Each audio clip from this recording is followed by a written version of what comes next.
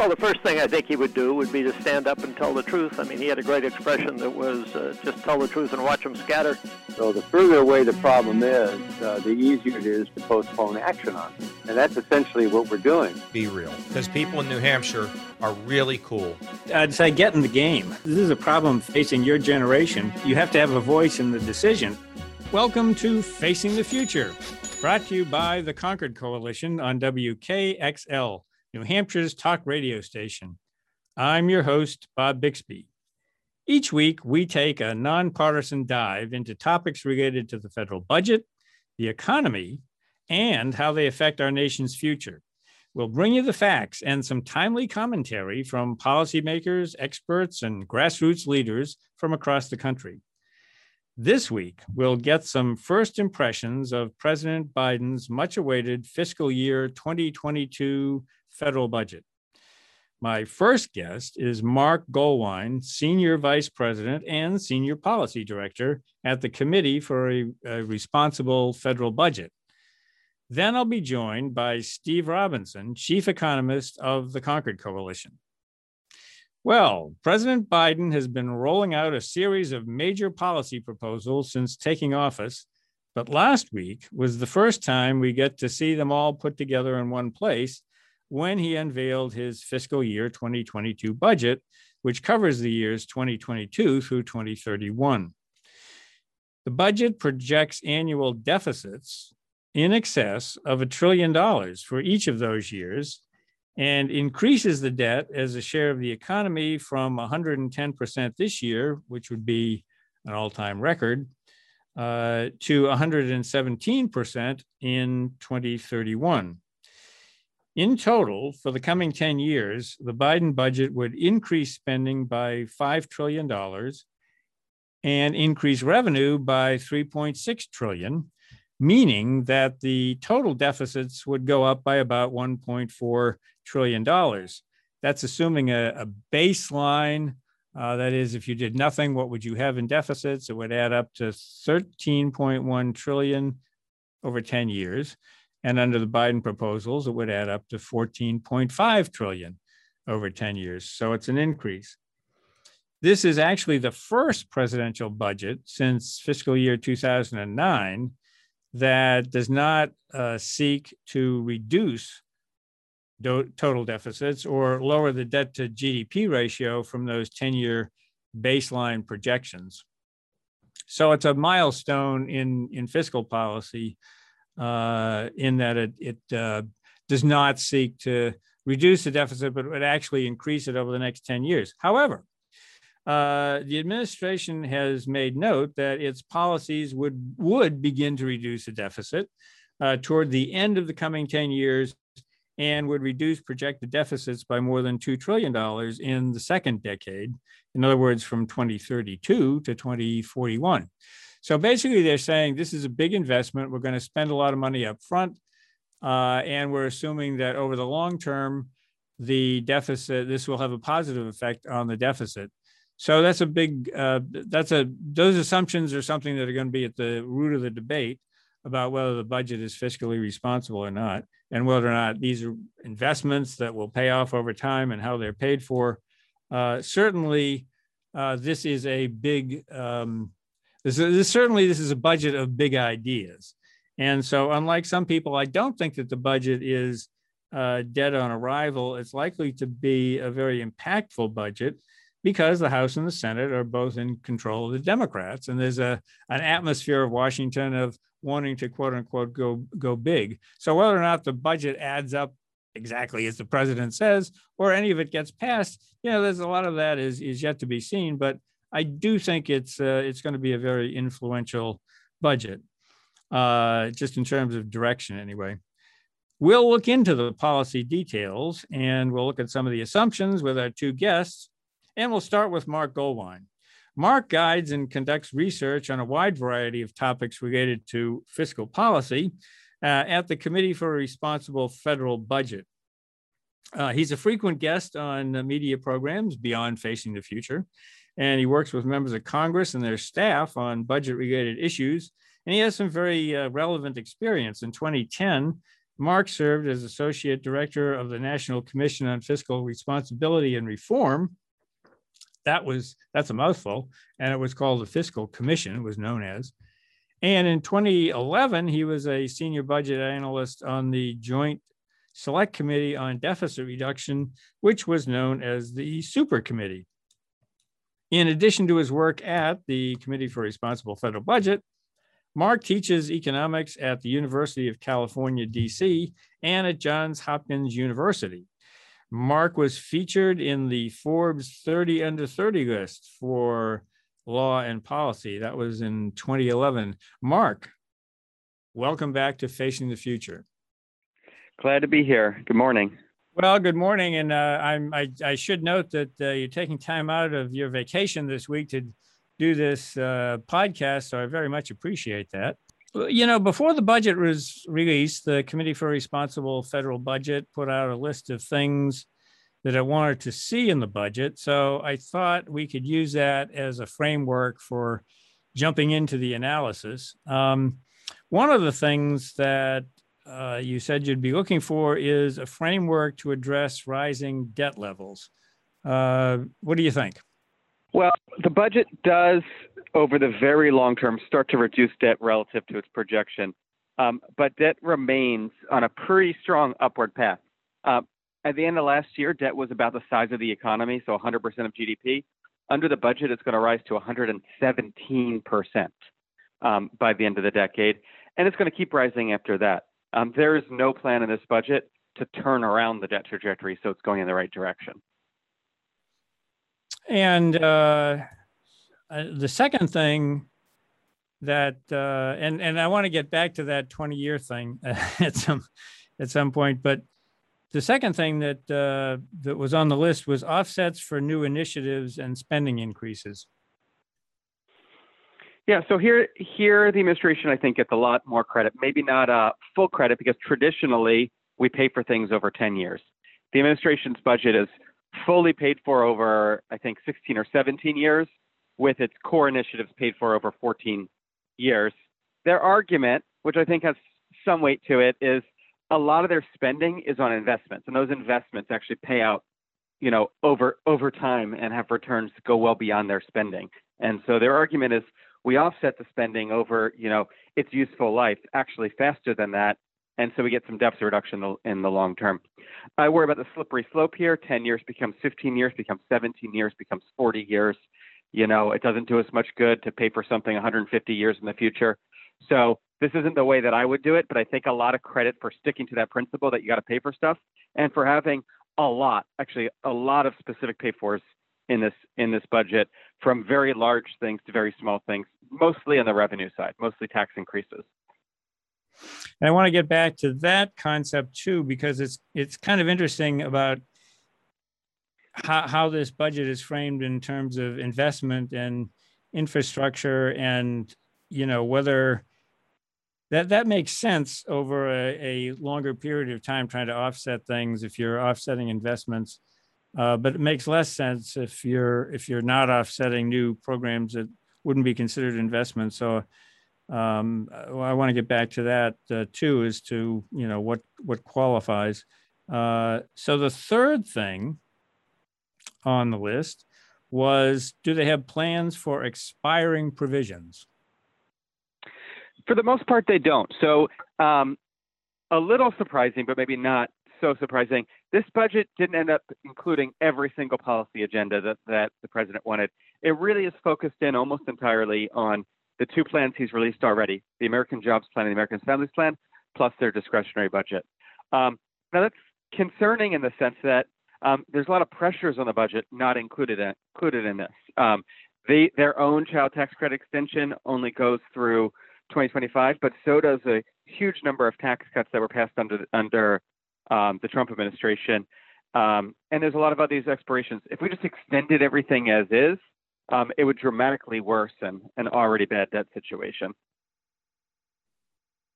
Yeah, those expiring provisions always make it difficult to adjudicate the true cost of a budget. Okay, that's right. And look, the plan doesn't have to be to extend them all. the plan could be to let some of them expire or to phase them out or to reform them.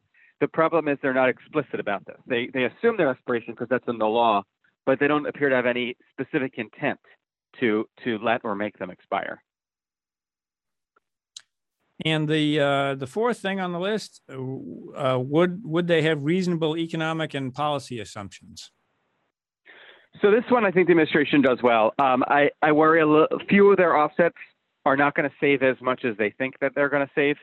But when you go back to the Trump budgets, it was a lot of make-believe and fairy dust. They were projecting 3% annual growth in the Trump budgets when most people thought you'd be lucky to get 2%. The Biden budget is much more down to earth. They think that we will get growth at almost 2% a year, which is a bit faster than what CBO thinks. CBO thinks 1.6 to 1.7. They think 1.9 or so. The difference can be explained mostly because the administration thinks that their agenda is pro-growth. These aren't conservative growth assumptions. They're definitely more optimistic than independent forecasters, but they're more optimistic by the amounts that we would expect that we've seen in past budgets. And so overall, I would say these are pretty reasonable assumptions. They don't appear to be relying on a lot of gimmicks in order to make their numbers appear to add up when they don't, which is what we saw again with the last administration.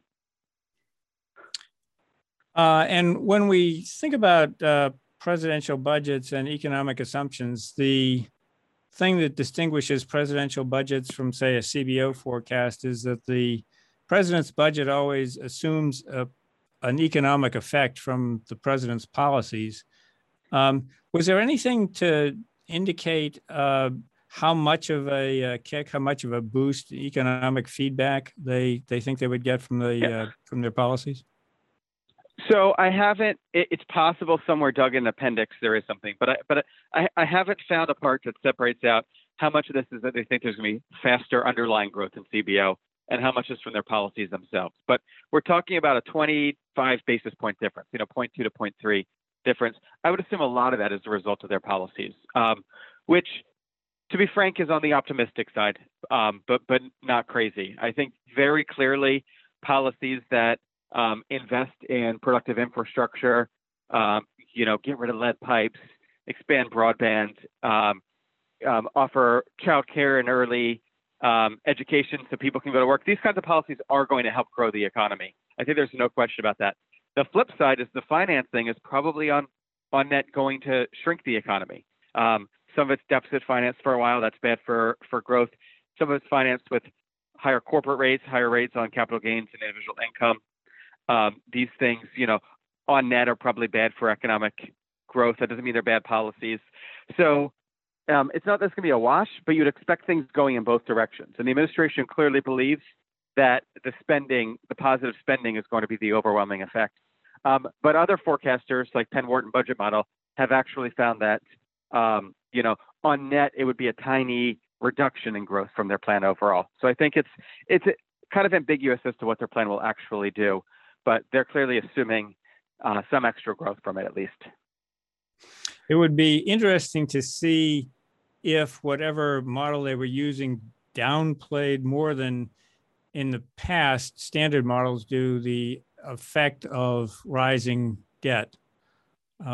Because models are different. Some of them have a different growth effect on growth. Well, and go ahead. Yeah. I'll say that is plausible. Their interest rates by the end of the decade are a bit lower than you would expect given their growth rates and given the debt rate. So that is suggestive.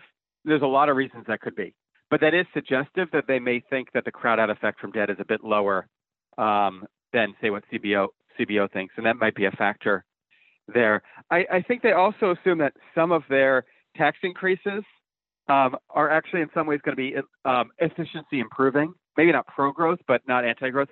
For example, if you have an international minimum tax and you get other countries to also do the minimum tax, that could help with our competitive advantage in some ways rather than hurting it. Or taxing capital gains at death. We usually think of taxing capital as reducing growth, but capital gains at death is actually a huge loophole that makes all other taxation of capital inefficient. So we may be seeing places also on their revenue side where they're expecting less of a hit than you would think at first blush. And some of that is probably justified. Well, of course, it'll be interesting to see sometime later this summer. We'll get a scoring of the president's budget from CBO. And so it'll be interesting to see what sort of an economic effect CBO anticipates if they're able to score the budget with enough specificity. That's right. And something interesting we found, if you just took the administration's sort of raw numbers and put them against the CBO baseline, that would get to about the same place by the end of the decade. It would still get to about 118% instead of 117. It would take a very different course to get there, but it would get to about the same place. So it may be that even if CBO has very different economic assumptions, the resulting fiscal implications aren't all that different. My big caveat in all of that is CBO may think that some of these revenue items raise less money than the administration does, and that could change the picture. That's an intriguing point to take our first break here, and we'll leave you on that suspenseful note and come back to it. You're listening to Facing the Future. I'm your host, Bob Bixby, and I'm talking with Mark Goldwein of the Committee for a Responsible Federal Budget. We're discussing President Biden's budget proposal that was released last week. Mark and I will be right back after these short messages.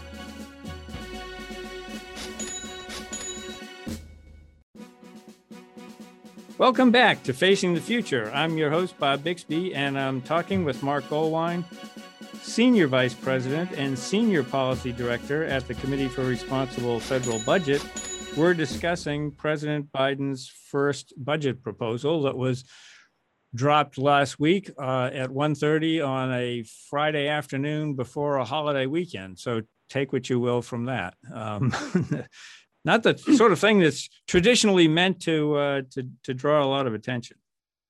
Mark, where we left off, we were talking about some of the tax proposals in the president's budget, which of course are crucial to offset the spending and not have the deficit go up by too much, at least over the long term. So some of the revenue proposals might not raise as much money as the administration claims in the budget. One that comes to mind is the assumption that they get about $700 billion from tighter enforcement, the so-called tax gap. Is that something that CBO is likely to give them credit for or not? Yeah, I think we're thinking the same thoughts here. It's pretty common that the administration's estimates of spending come in a bit lower and their estimates of revenue a bit higher than CBO and JCT. JCT and CBO just tend to be less optimistic on that kind of stuff. But the one where I expect the largest difference is actually my favorite policy in the whole budget, right? I think the best way to raise taxes, the first way, is to get people to pay the taxes they already owe. And so making sure the IRS is appropriately funded, not only to do audits, but also to actually do taxpayer services. A lot of taxes are underpaid because people just don't know how much they owe. They're having trouble calculating their taxes. So fully funding the IRS, getting better information reporting, regulating paid preparers, these kinds of policies, I think are the first best way to raise revenue, and I'm strongly supportive. With that said, I'd be surprised if CBO and JCT, that's the Joint Committee on Taxation, think that this raises $700 billion in total. When they've looked at tax gap policies in the past, they've usually come in the single-digit billions or maybe in the tens of billions. I do think they've never looked at something as robust as what the administration is proposing, including huge levels of funding for the IRS, way above anything CBO has estimated, and including really in some ways novel reporting. So I don't expect it to be in the billions or tens of billions here, but I wouldn't be surprised if we saw a score that was half, a quarter, even less of what the administration says. I'm hopeful I'm wrong. I'm hopeful that, the data shows we actually can get $700 billion from this, or even $500 billion as Penn Wharton estimated. But having seen CBO scores of similar-ish things in the past, I get very worried that the number is going to come in well below. It's just as a technical matter, would CBO even score it? I mean, they've been, even if they could come up with a number, they've warned that, since it's not a direct change in policy and it's kind of an improvement in administration, they wouldn't score it in a budget. So here's how it'll work. Within a budget, CBO will estimate the entire thing. They'll estimate the funding for the IRS, they'll estimate the information reporting, and they will give their best estimate. There may be things they say, well, we have no idea, but they will give their best estimate of the whole thing. When it comes to legislation, the part of the money that comes from funding the IRS more can't technically be scored. I say can't technically be scored because if we're in a bipartisan, if we have a bipartisan agreement, if we have 60 votes, it doesn't matter that it can't technically be scored. CBO could just say this is our estimate, and Congress can pretend it's a score. But if they're dealing with special reconciliation rules where they only, they have 50 votes, then that score starts to really matter because it determines what they can do. And in that case, some of this money wouldn't be available, specifically the money from funding the IRS, which I believe the administration thinks is in the neighborhood of $200 billion.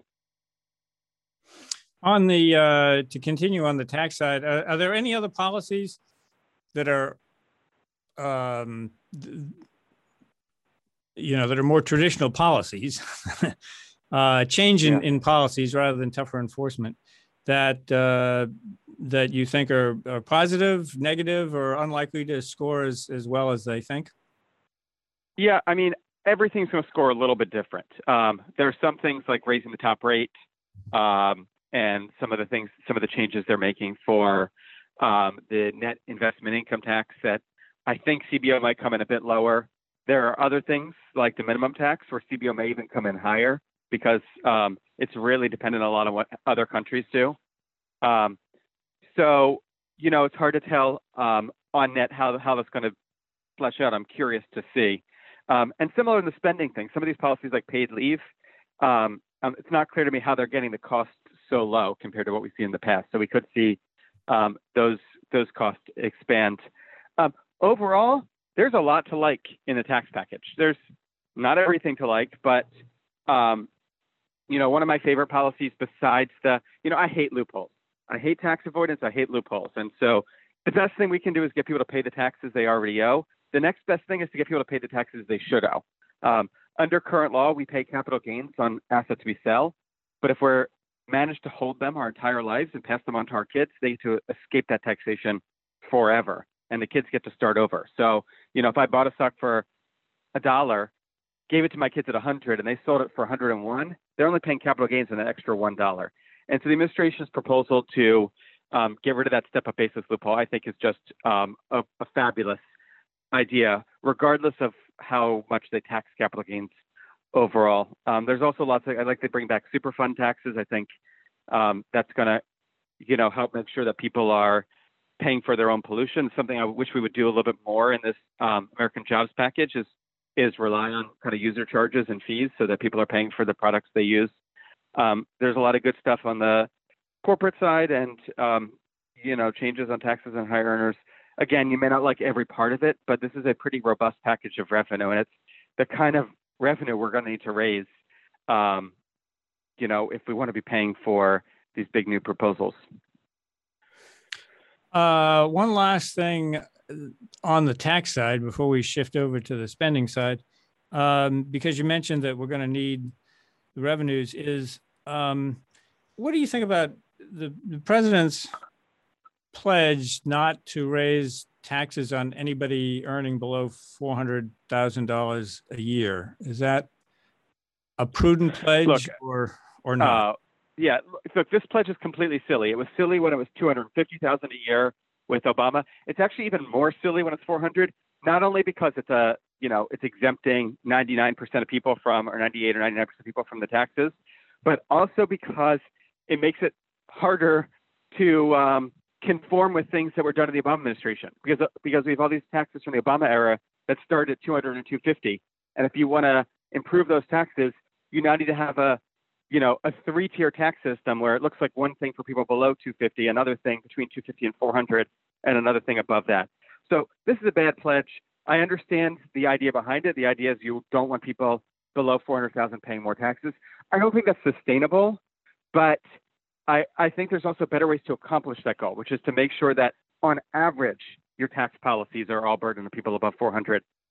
It just makes it harder to do good tax policy when you have these arbitrary thresholds. And as I said, I think it's not sustainable. I'm hopeful that there are some ambiguities we can take advantage of. For example, employer side payroll taxes, for example, user fees that are actually being paid in exchange for real things that people are getting. And I'm also hopeful that we loosen it to be sort of more like an average pledge. You know, if we raise your tax here but cut it there, you're okay. Because this is not a good way to do tax policy, and it's not a sustainable way to do fiscal policy. Well, transitioning to the spending side from that point, one of the biggest items is infrastructure. And, you know, we're seeing a huge debate right now between the Democrats and the Republicans over what is infrastructure, but also how to pay for it. And that question of user fees comes up because the Republicans say, well, they're not going to roll back any of the corporate tax provisions from the 2017 tax cuts, but they might be willing to look at user fees, which have traditionally funded traditional infrastructure like highways and bridges and mass transit. So here's where Biden's pledge would potentially get in the way of a useful compromise. If you couldn't do something like a gas tax increase or a vehicle mileage tax, if you don't like that, because it would interfere with that pledge.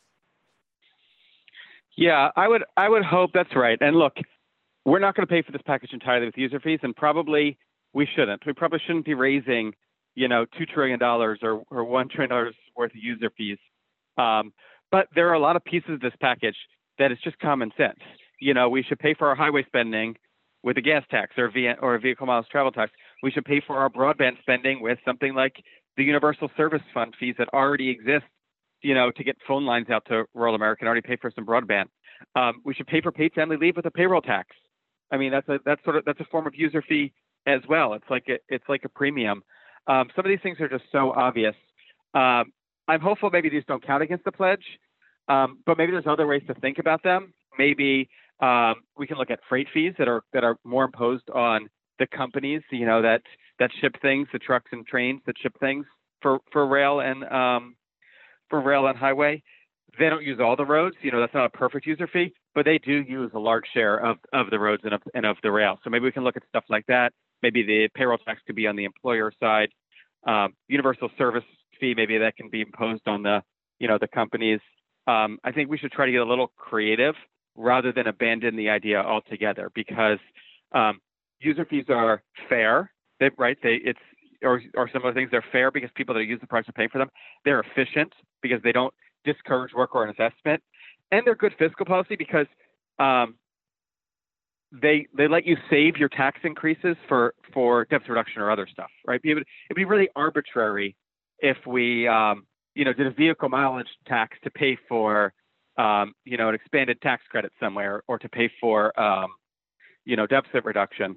And so if we do that for roads, it leaves some of this corporate tax increase money to pay for other stuff. So user fees, I think, really should be in this mix. And I understand the president has taken a pledge, so I think let's figure out what that pledge does and doesn't entail, and we'll work with it. You're listening to Facing the Future. I'm your host, Bob Bixby, and I'm talking with Mark Goldwein of the Committee for Responsible Federal Budget, and we're discussing President Biden's first budget proposal released last week. Mark, on the spending side, I mean, I guess the real story of this budget is the big increase in spending, much of it designated as either infrastructure or investment. And I wanted to give you a chance to talk about some of the major initiatives here and whether they're getting away from the pay for. It's just, whether it's prudent to go into enacting some, frankly, major new entitlement programs. Yeah, so there's about $5 trillion of spending increases in this budget. Most of it is in the areas of infrastructure broadly defined, climate-related policy, or education, childcare, and family policy. Not all of it, but most of it falls in those categories. A lot of that stuff is investment. A lot of that stuff also has very real near-term benefits, right? So paid family leave, yes, there's some kind of future investment, but that really is kind of a immediate term benefit. Money for universal childcare is kind of a mix. Money for highways is clearly an investment. Money for broadband, again, is a little bit of a mix because, of how fast we start using it. I think if we were talking about the budget in isolation, if we otherwise were running balanced budgets or something like that, and we wanted to put investment on top of that and amortize the cost of those investments over their useful life over 30 years and borrow in the near term, I think it'd be a reasonable conversation to have. The problem is our underlying debt is rising so quickly because we're borrowing so much to pay for consumption. And so borrowing to pay for investment on top of borrowing to pay for consumption just basically means we're borrowing for everything. And that's not sustainable. And guess what?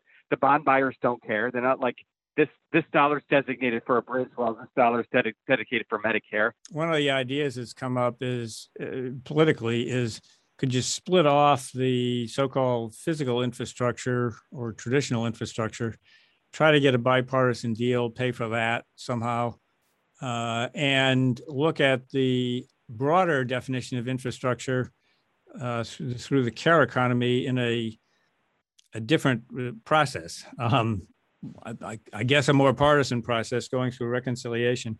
I mean, do you think that may be where this thing ends up? I think it's plausible. I mean, I think there's a couple of reasons why the bipartisan approach is going to be better for the members. The one is they'd like to say, especially the president, that they're working on a bipartisan basis. The other is the highway bill expires on October 1st, and Congress actually has to extend the highway bill. They could do a patch, but they got to do something, and that has to be bipartisan unless they go to the filibuster. So there already has to be a highway bill, whether there's more spending or not.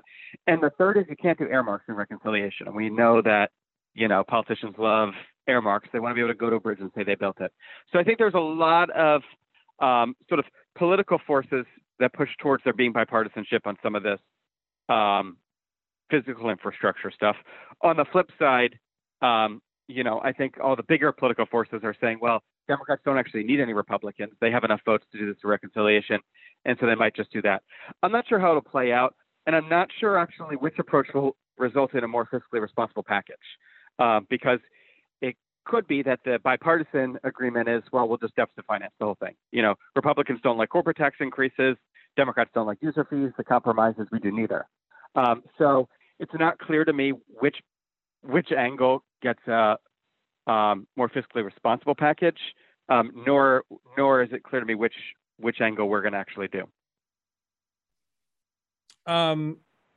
I mean, overall, you touched on this earlier. I just wanted to get back to it. Overall, are you encouraged by the administration's inclusion of a line? There's a memorandum line in the budget table showing over 20 years, the budget would really begin to have an effect in reducing the deficit. I mean, you could look at that two ways. One is kind of cynically like, 20 years is a long time off. And so, that's just sort of cover. The other is, it does show some sensitivity to the deficit as an issue and trying to show some element of fiscal responsibility. Well, here's how I see it. They're paying for temporary spending over a much longer period than I want, but they're paying for it in theory with permanent pay-fors. And that's good for the budget. If we have one-time spending, if these really are one-time investments and we're using permanent pay-fors, that's good for the long-term budget because it means we're getting deficit reduction when we need it, really when we need it most, when the cost pressures of the boomers are at their highest around, 2035 to 2045, as you know. And so I like that there's a bit this focus in the long term, and I like they put in their budget. And if you look at their budget, actually, starting around 2030, it switches from being deficit increasing to deficit reducing.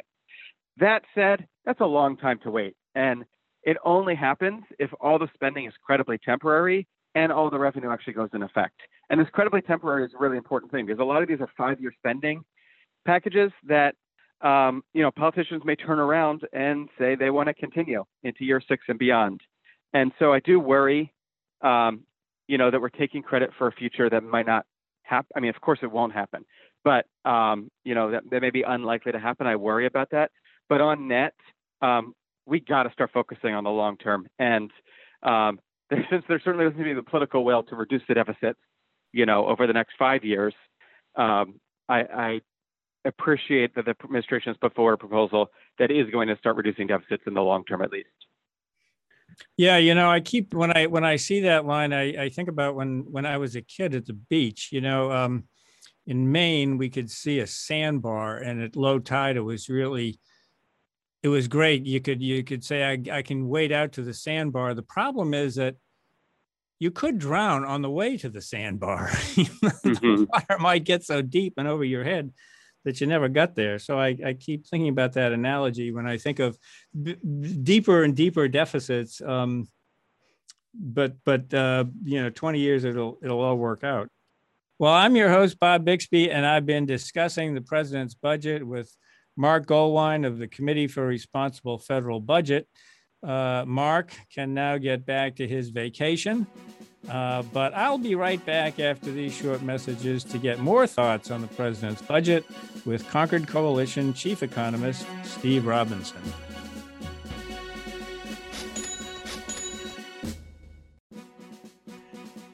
Welcome back to Facing the Future. This is Bob Bixby, and I'm joined now by the Concord Coalition's Chief Economist, Steve Robinson.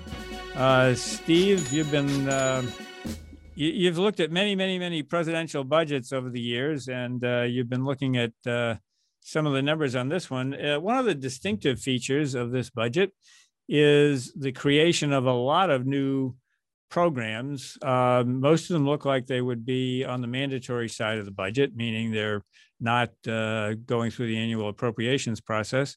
And so you got to look at the long-term implication of these programs and the payout assumptions that the administration is putting into the budget. You've looked at some of the numbers. Could you sort of give me the impression of what maybe are some of the risks that you see, or whether the projections look reasonable to you? Yeah, I think certainly at first glance, it would appear that the Biden administration has vastly overpromised in terms of what they hope to provide in terms of child care and elderly care and community college relative to the amount of money that they've put forward on a sustainable basis.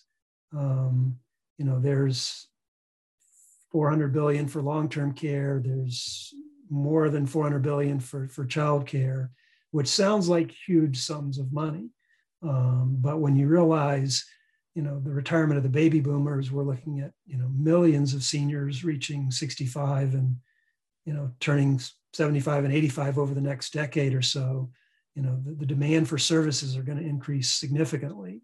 The same thing, issues with childcare.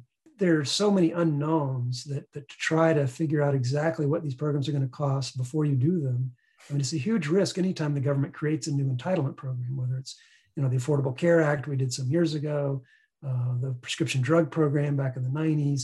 I mean, when you create a new program, you just sort of make your best guess. And, the Biden administration is committed to paying for this stuff. But if it turns out costing a lot more than they think or hope or expect, which I think there's a big risk there, there's going to be problems. Well, you also have that on the free community college, 2 years of Sure. community college, and healthcare. So there are like three main, not main programs, but I mean 3 phases of life that are being newly subsidized here or expanded. Sure. Subsidies with child and family care, daycare, pre-care, as you were discussing. Then there's the student part of it, which would be a new program of free community college. And the estimates, they are very, they actually seem to go down in the budget over 10 years. And I think you were saying the healthcare cost, the estimate went down. I didn't look at that specific line. Yeah, there's a curious pattern, both with the long-term care and the community college, where they appear to put more money up front in the first 4 or 5 years, and then the numbers phase down so that they're spending less in the out years.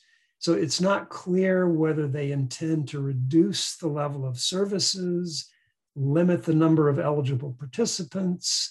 I mean, it's just not clear what accounts for the pattern where the costs are higher up front and lower in the out years. I mean, other than, you could cynically say, well, they want to show that it's kind of balanced. And so they want to, there's one logic that makes sense. Yeah, I mean, but that's sort of cynical to front load the costs and then say, oh, over time it's going to cost less. Well, clearly the population is growing. It's not going to cost, and it's significantly less. It's not just a few, billion, it's tens of billions less than in the early years. So yeah, it's not clear the whole timing and pattern of the cash flows from a programmatic level don't make a lot of sense. Do you think that the economic assumptions on things like inflation and interest rates in the budget are reasonable? I guess you can say reasonable or likely. Well, they're possible. Maybe that would be a good way to describe it. I mean, it's not inconceivable that we're going to continue to have extremely low real interest rates and that inflation will remain in check over the long run. But they're putting all their eggs in one basket. I mean, they're essentially saying, look, we're going to spend, an extra it's closer to $5 trillion in new spending between entitlements and discretionary. And we're going to partially pay for it over the next decade. But don't worry, because even though the debt is rising as a share of GDP, interest costs are going to basically remain stable. And we're going to assume that's true because interest rates and inflation is going to remain low. Now, it might work out and they may be lucky and that may all come to pass. But if, real interest rates don't remain a third of their historical, long-term average, we're talking going back, decades of interest rates real interest rates being much higher, and inflation remaining anchored despite, all of the quantitative easing and all of the machinations that the Federal Reserve has been doing over the last, since basically the financial crisis in 2008, 2009. There are a lot of observers who are concerned that inflation won't remain anchored and that if they take off, interest rates almost by definition will have to rise. And in that case, you also have higher inflation, which means higher COLAs for Social Security and higher wage updates for Medicare provider payments. And so, there's a lot of the budget that's linked to inflation too. Now, obviously revenues also, the tax code is linked to inflation. So there's some offsetting forces there on the tax and spending side with inflation. But the biggest risk is on interest rates.